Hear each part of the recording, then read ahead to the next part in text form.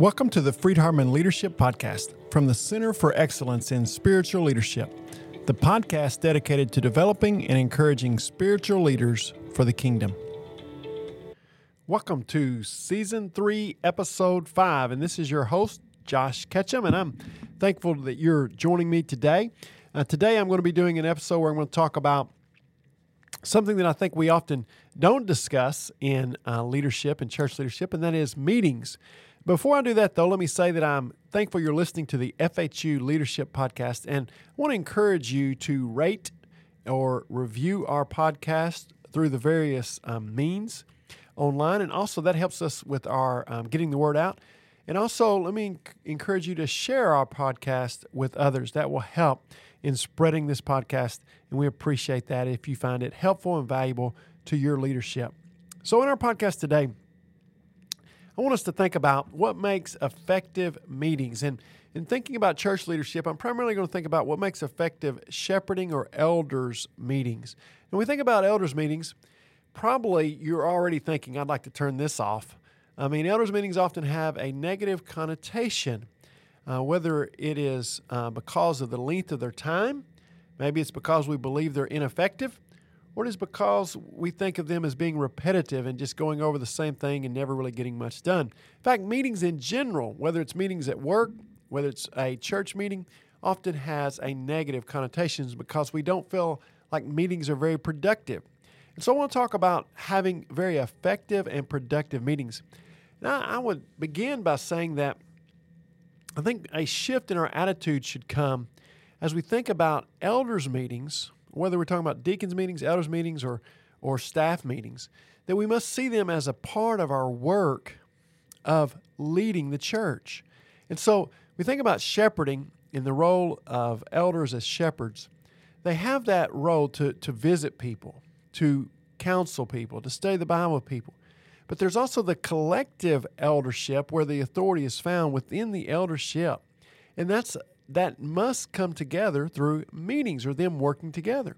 And so their role of planning the vision for the church, their role of discussing the work of the church currently and the future work of the church, discussing and doing soul care with one another for the members of the church, praying for the members of the church. All of that can be done in meetings, and that is very much a part of their work of shepherding. So I think we first need to begin by saying that the work of meetings is a part of the work of shepherding. It's not just like we're doing shepherding out in the hospitals or meeting in the homes. We're doing shepherding when we meet together and when we're planning and working with the vision of the church. So when we think about what makes effective elders meetings, I want to begin by saying that I have kind of some suggestions on first how we can organize our meetings. Now, when we think about organizing our meetings, I suggest there should be generally 4 types of meetings. The first type of meeting I would call like the developmental or vision retreat. And in this type of retreat, I would suggest that it's done one time a year, typically in the fall of the year, to plan the next year's activities. And as you can, some congregations go away to a retreat center, or they go just on an evening and they plan out the activities. They maybe have a theme. They look at what they want to do, the goals for the next year.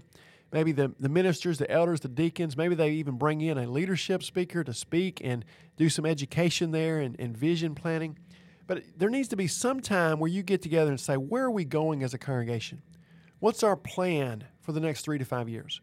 What are our goals for this next year? What ministries do we want to emphasize?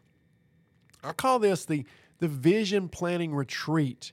And so this needs to happen, and it may take more than just one weekend, but this needs to happen as we think about planning for the future. Now, then I would break it down into, and this may be combined into one actual meeting, but there needs to be 2 key components here of our meetings.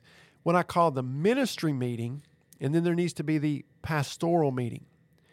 And so what I mean by ministry meeting is we're thinking about where the church leadership meets to, first of all, review how they're doing at their goals. They've established these goals. They've established these desires. How are they doing at meeting those? And then there needs to be, in this ministry meeting, a focus on dealing with any issues or problems with the ministries that the church is seeking to carry out. And the way I would suggest going about this is at the beginning of the meeting, after the prayer and things, just kind of going around the room and saying, all right, what issues, what things do you have that we need to bring up? And I'm not talking about just kind of going around saying, what do you have? I'm saying, and this can even be done before, but everybody says, what is it that you need to address?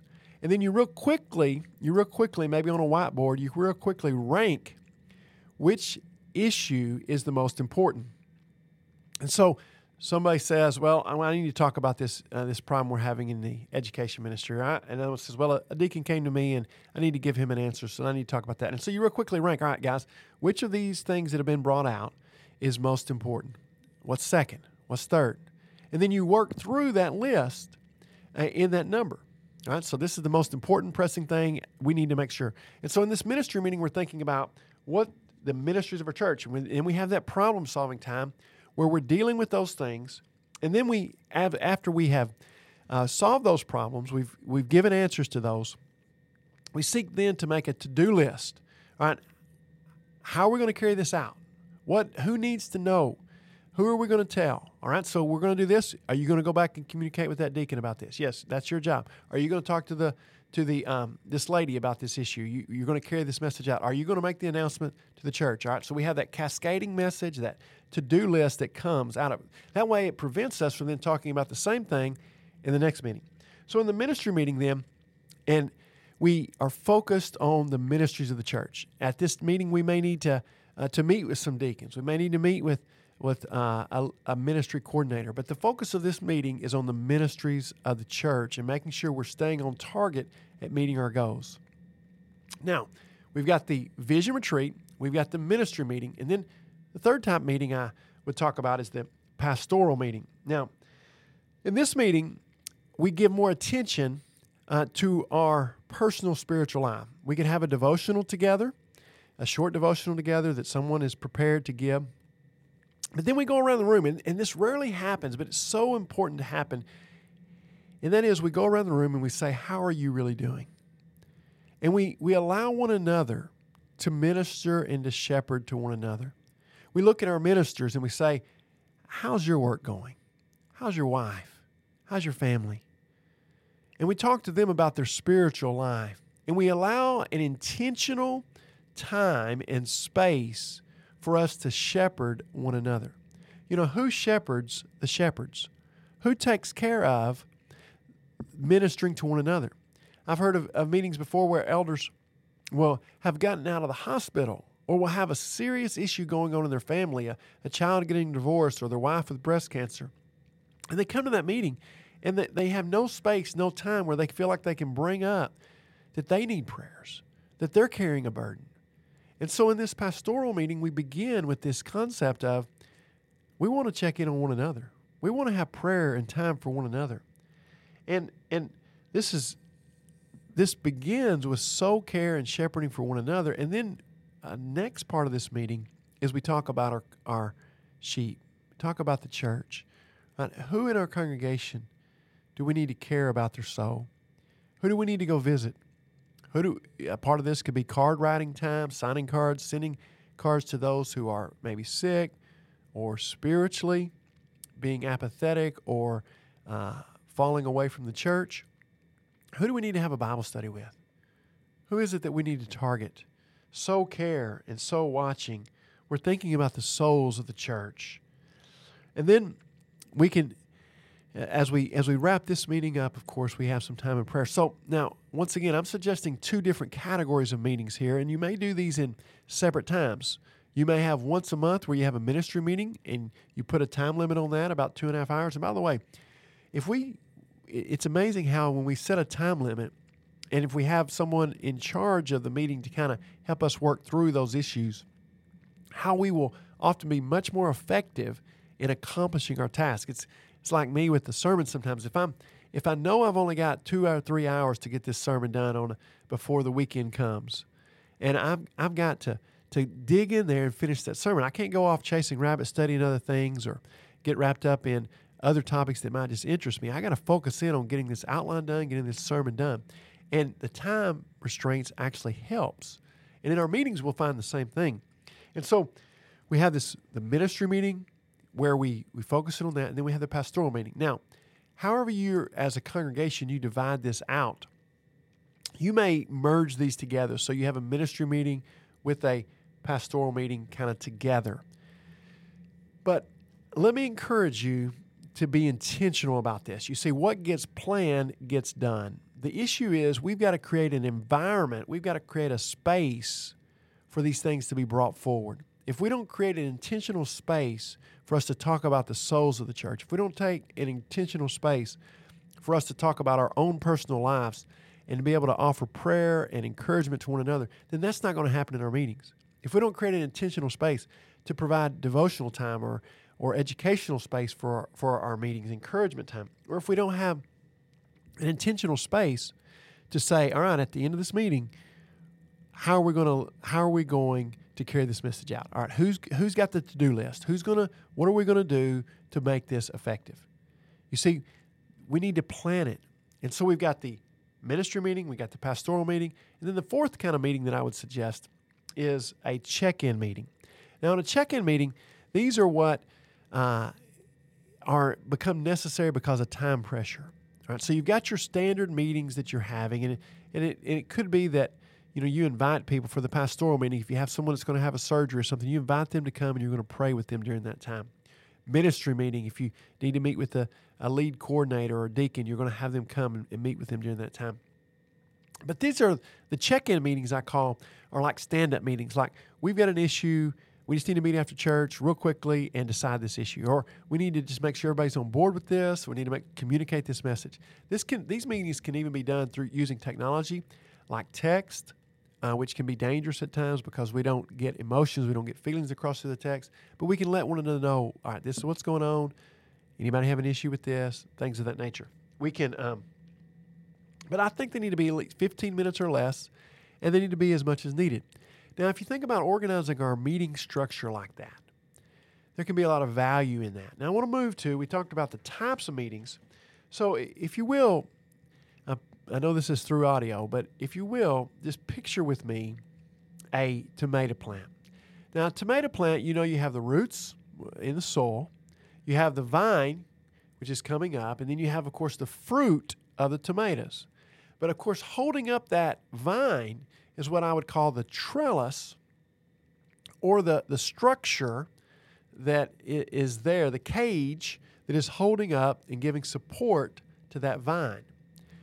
Now, I want to use that as an illustration. You picture that with me.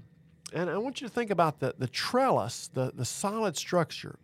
Those are those different types of meetings, right? So that's the environment. That just gives a structure so that the other things can happen, all right? If we don't plan or if we don't have that structure, if churches that are not meeting, they're not having time to plan and work on the vision, they're not having time for prayer, they're not having time for soul care. And so there needs to be a structure. There needs to be an environment that has breakdowns where we stop and say, this is what we're doing during this part of the meeting. We have to have some organization to it. Maybe someone who's the coordinator of the meeting, maybe preparing for the meeting with an agenda, things like that. There needs to be a structure. But the structure will not make the meeting successful. There's a lot of meetings that have structure, but they're incredibly boring and incredibly ineffective. So what makes the meeting effective? Well, let's go to the soil for a minute of the tomato plant. In the soil, I call this the fertile soil. And in the fertile soil, these men involved in the meeting have to have some common grounds of fertile soil for this meeting to be effective. And the first thing I say is they have to have a unity of faith. Unity of faith. There has to be a love of God, of Jesus, the church, of people, a common belief of doctrine and unity of doctrine. There has to be a trust. If trust is not there for one another, the meeting is not going to be effective. If there are meetings happening outside the meetings with political alliances trying to posture about how they're going to take positions within the meetings, it's a lack of trust. You see, there needs to be a trust for one another of, hey, I can share what's on my mind, and I trust them to receive that. I trust them to respect me, and I'm going to respect them. And we value one another. This is the soul of effective meetings. And then we have to have a respect for the unique talents and perspectives of the people in the meeting. So this is the foundation. There is faith, there is trust, and there's respect. And so you think, what makes effective meetings? Well, we've got to have a structure. We've got to have the right grounds, right? We all need to be united. And if there's not unity, then we need to work that out. We need to create trust. This is why when you add elders to the eldership, there needs to be a intentional vulnerability in building, bringing them up to speed with the trust. We need to trust those men, and we need to be open with one another to build that trust. And we don't need to treat them like they're second class, but rather we need to foster a love for one another, respect for one another, and a trust for one another. And so if we're going to be effective in our meetings, we're going to have an environment, we're going to have a structure, we're going to have a fertile soil. But then that plant, that tomato plant that goes up, what makes that plant healthy? What makes it healthy? Well, it's got to have, sun, it's got to have fertilizer, it's got to have water, it's got to have all these things. So what makes that plant healthy? What makes a meeting healthy? What makes that meeting be effective? Is there's got to be a conviction to the mission. Everybody in that room has to be convicted of what our goals are. Our goal is for the glory of God and the growth of His church. We have to love His church. We have to put His church above our own desires and our own thoughts and wishes, our own preferences. What's good, what's best for the church. And we're going to allow this plurality of men to help decide that. And so there needs to be a healthy plant that involves there's a conviction to the mission. There's open communication. We're going to go in here and we're going to believe that everyone in here is entitled to their open communication. They're entitled to their opinion. Groups are incredibly good at avoiding real problems. We can be really good at talking about everything else and not really getting to the real problems. The purpose of a meeting, as I understand it, the purpose of a meeting is to get to the best solution that will move the church forward in as quick of time as possible. We don't want to drag out the solution forever because oftentimes the best solution, we will often be paralyzed by seeking the perfect solution when what we need is a solution. And so we want to get the best possible solution we can get from the wisdom of the people in the room at a timely fashion that can move the church forward without being hindered in its growth. So the purpose of the meeting then is to get answers, to get solutions, to deal with problems. And so we have to have open communication. We trust one another. Sometimes this means we need to go around and say, all right, this is the issue we're dealing with. We're trying to solve this problem. We want to hear from everybody on there. Sometimes the coordinator needs to notice the men that may be kind of hiding back or not speaking and say, we would like to hear your thoughts on this. Everybody needs to be willing to share their own thoughts. And then it needs to be appropriate conflict. Patrick Lencioni, who does a lot with meetings, and much of this material comes from some of his thoughts, has a conflict continuum where he puts on one side artificial harmony. That is, we just act like everything's all right and we just live in an artificial harmony. And then and on the other side, he puts personal attacks where a meeting and conflict falls down into just even maybe sometimes physical violence and name calling, just personal attacks against one another. Now, obviously, that's a destructive side. And the constructive side, if it goes too far, leads to where it's just a artificial harmony. And so we want to go as close as we can to what he calls the ideal conflict point. We want to stay as close to that in the constructive side, but we want to move as far away from that artificial harmony as possible. But we don't want to cross over into destructive personal attacks. And so we have to realize that we can disagree with each other on the issue without being disagreeable in our attitude, in our perspective toward the other person. We must not get into personalizing our attacks and our opinions toward one another. We have to keep the focus upon getting the best solution for the congregation. And so when we think about conflict, we're not going to get the best answer unless we are willing to have conflict. There must be appropriate conflict. Most of the time, in a congregational setting with the whole congregation or with a group, the deacons or the elders, We can agree, an individual can agree and support a decision, even if they disagree, if we feel like our concerns have been heard and respected.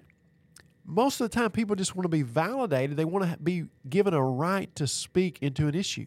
They know that they're not always going to get their way.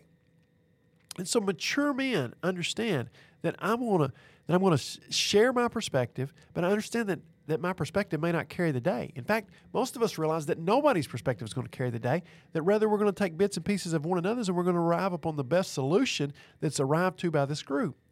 But everybody needs to be heard. And so if the meeting is going to be effective, if it's going to be a healthy plant, there must be a conviction to the mission. We are dedicated to the mission. We're going to have open communication with one another, and we're going to allow appropriate conflict. We're not going to be afraid of conflict, and we're not going to shut it down every time. There's a story that I'll tell quickly that is from the Bay of Pigs invasion. And, of course, that went terribly historically. If you go back and think about Kennedy's administration and all the problems that came from the failed Bay of Pigs invasion. And I won't go into it all historically because the point is just an illustration about communication here and about dealing with conflict. But in this invasion, or after the invasion, they go to Camp David, and his predecessor was President Eisenhower, who, of course, was the supreme commander during D-Day and in our European forces in World War II, and also served as president. And so JFK called Eisenhower to Camp David. Even though they were on opposite political parties, Eisenhower was a key influencer for JFK, and he often relied upon some of his wisdom. So he called him to Camp David, and he was talking to him about this issue and about what went so wrong. And so President Eisenhower said, "Tell me how you went about making this decision." Eisenhower thought it had all gone terribly and knew that it all went bad and disagreed with how it had gone down. And he said, "Tell me how you went about making this decision." And President Kennedy said, "Well, I brought in I don't remember all the key groups, but I brought in the CIA, I brought in the Joint Chief of Staffs, I brought in these different people, and I brought them all in individually and had them make their plan and their presentation. And I heard them out. And he heard these various groups who were involved in this come in and make their proposal. And then he made a decision based upon that and went with that, what he thought was the best." And Eisenhower said, "That's where you went wrong. You don't have them come in individually. You get them all at the table at the same time. You get all your key players at the same table, and you sit back and listen. And you let them debate. You let one of them present their proposal, and you let the other people shoot it apart and tell all the problems with it and all the strengths with it. And you let them present their proposal, and then you let the other side, once again, give constructive criticism to that, and you debate that." And he said, "You hear this healthy debate, and then you use all of that as a group and yourself to come up with the best decision based upon all the plans, because then you know the problems with those plans when they are subject to the other people's approval." And I would say that's such good advice for us in dealing with problems in the church. When we're dealing with the meeting, we've got to get all options on the table. And we're actually hindering the growth of the church if we don't welcome everybody to share their perspective. And we need to have open communication. So the healthy plant is a conviction to the mission, open communication, and appropriate conflict. I have materials on this. If you'd like for me to send you materials on this so that you can see this graphic and some of these things I'm talking about, if you're trying to write it all down or trying to remember it and you're just listening in the car, just send me an email at jketchum@fhu.edu, and I will send you this information in electronic form. But then that's the plant. But what gets to the fruit? Like, what's the fruit? What is good about having actual strong meetings? And I want to share a few things with you that I think the fruit of having a structure, having an organization, having fertile soil, and having this healthy plant. What is the end result? Well, the end result, I think, is growth of the church. Like, shepherding is done, a key aspect of how it is done as a collective eldership is through meetings. And if our meetings are ineffective, if they never get anything done, if they're a waste of time, then it hinders the growth of the church. And so the church can move forward because it stays focused on its vision. It gets the answers to its problems in a timely fashion. The church knows what the elders want, what they believe, and where they are leading them. They feel like there is a place for them to be watched over, cared for, and if they have concerns, they know they can bring those up to the elders. They can even meet with them if necessary, and there is a place for that to be dealt with. And so the church will grow. It will grow in strength, it will grow in number, and it will be focused on its work. And so I think growth of the church. I think, secondly, the fruit is a joy and growth of the elders. Like they then have they have one another to care about. And they will not have a bitterness or a burnout, a negativity associated with the office because of such poor meetings. One of the things that harms a lot of elders in doing their work and causes them a lot of frustration and sometimes burnout are ineffective meetings.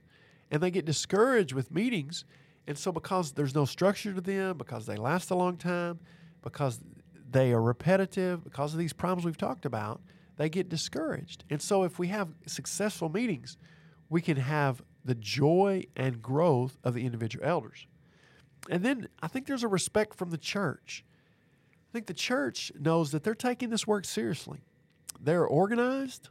They have a plan. They have a purpose. They're staying focused on that plan. They're reviewing that plan. They have goals. They have a structure. They're open in their communication. Like the church knows. In fact, if there's a split or if there's a division within the eldership, you can often just always assume that same split is going to be there in the church. In other words, the eldership is representing the church, and the church follows its leaders. They want to follow their leaders. And so when they see that the elders are caring about these things, they see that good is coming from them, then there is a respect garnered from the church. And finally, I think the fruit of this is future elders are produced. I think that there's not so much negativity around the eldership, and I think more men are willing to serve as elders because they feel like, all right, there's a method to this, there's a practice to this, and there's a respect for one another. And I think it's even a good practice at times when you're seeking to train and mentor men to be future elders, that as you can, allow them to set in on the eldership, allow them to set in on some meetings, and witness the love that's shared there, witness the practice that's shared there, and allow them to gain that experience. And so I think it encourages future elders in the work. So we've talked about different types of meetings. And one of the last questions I want to address, and then we'll close, and I just want to review, we've talked about there should be vision meetings, there should be ministry meetings, pastoral meetings, check-in meetings. We talked about the soil that has to be there of faith, trust, and respect. We talked about the healthy plant that's going to make those meetings healthy as a conviction to the mission, open communication, and appropriate conflict. And finally, the fruit is the growth of the church, the joy and growth of the elders, respect from the church, and future elders produced. One of the questions that I often get asked when I present some of this material is, well, should ministers meet with elders? And real quickly, I want to say that I believe, obviously, there's times when the ministers are not going to be able to or should not meet with the elders when they need to talk about certain things that may be of a private way that only the eldership should be involved in. So I certainly think there's going to be times when ministers are not going to be involved.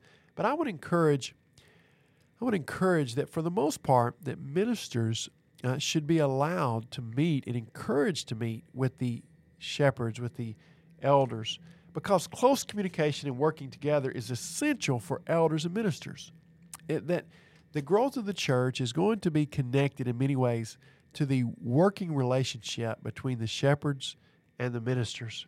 And they're functioning as a leadership team.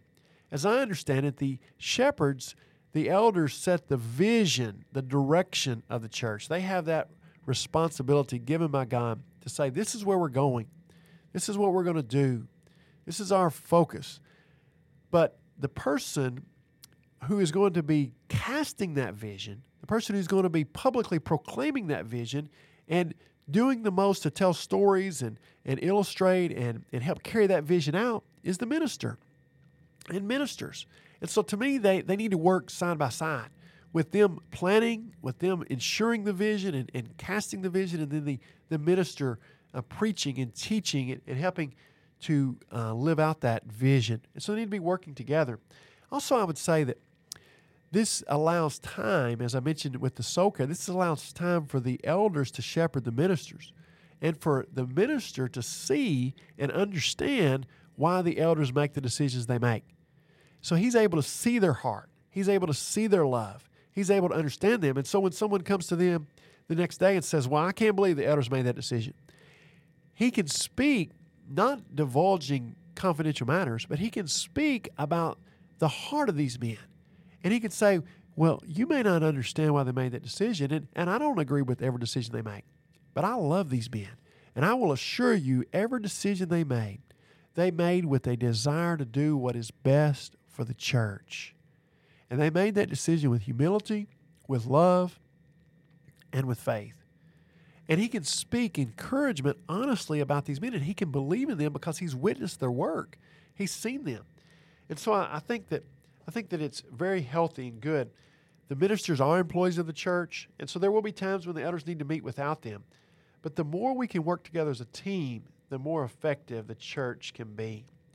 And so when we think about elders and ministers and meetings, let me encourage you to think about this aspect of church work seriously and maybe revamp your meetings and retool them and think about how can we be more organized? How can we have a structure here that intentionally has times for us to be doing what we all know we need to be doing?